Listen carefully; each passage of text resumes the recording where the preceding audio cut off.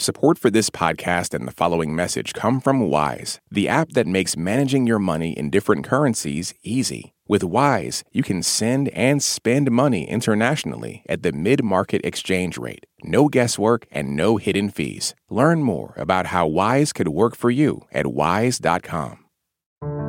Today on the State of Ukraine, memories of Bakhmut before it was a killing field.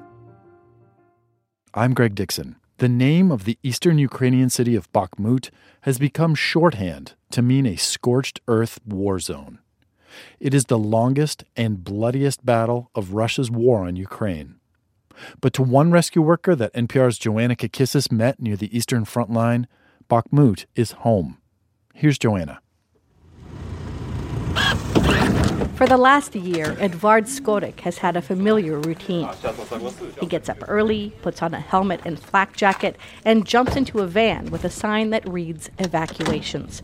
Then he drives toward the front line. I've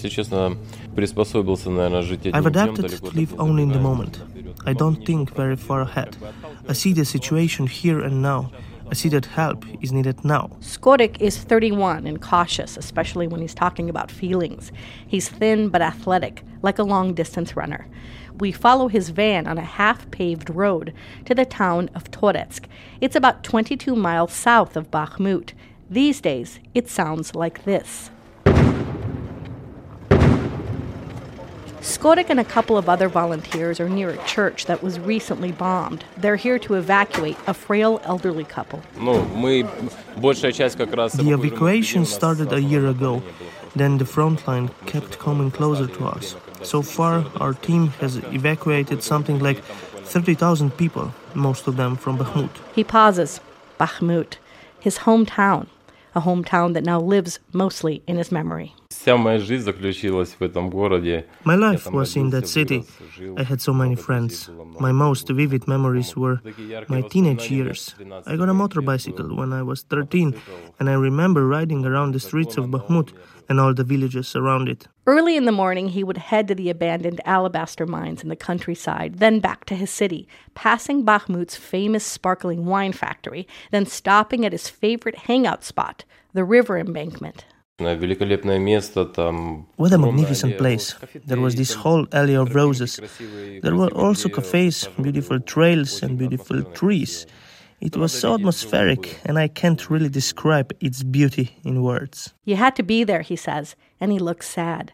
Edvard Skorik's Bakhmut was alive. His blue-collar neighborhood of high-rise apartments, where the local tough guys taught him to kickbox. The school where he learned about Bakhmut's mining riches. And this one place that every single local knew, a nightclub called the Hutorok. He shows me a video. Outside, it looked like a big log cabin. Inside, it was decorated like an old-fashioned Ukrainian restaurant with embroidery and everything. Skorik and his family left Bakhmut last May, 4 months after Russia's full-scale invasion. A few weeks later, he heard that a Russian missile killed a classmate there. That prompted Skorik to offer his neighbors a chance to evacuate. He recorded those encounters on his phone. In one video, a teenager in a white coat says her family won't leave because they tell her war is everywhere in Ukraine. In another, Skorik hands out several loaves of bread to a woman riding a bike who also refuses to leave.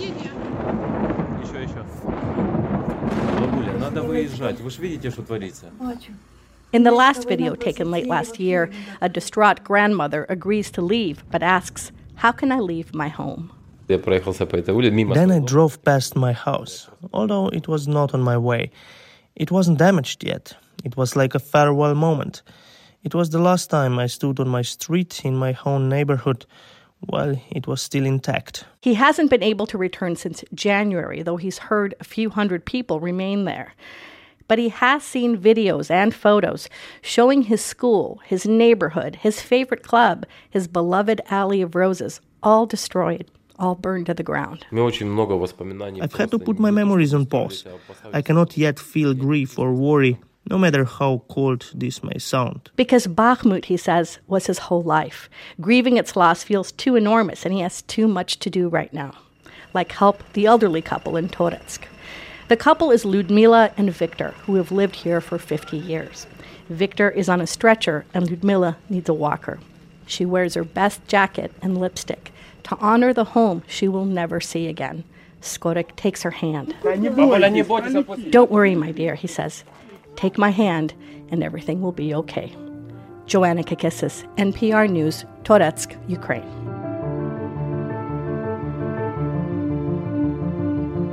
Thanks for listening to The State of Ukraine from NPR News. Please come back for more on the war and its impacts around the world. This message comes from NPR sponsor Stearns & Foster. Every Stearns & Foster mattress is handcrafted for irresistible comfort with indulgent memory foam and ultra-conforming IntelliCoils for your most comfortable sleep. Learn more at stearnsandfoster.com.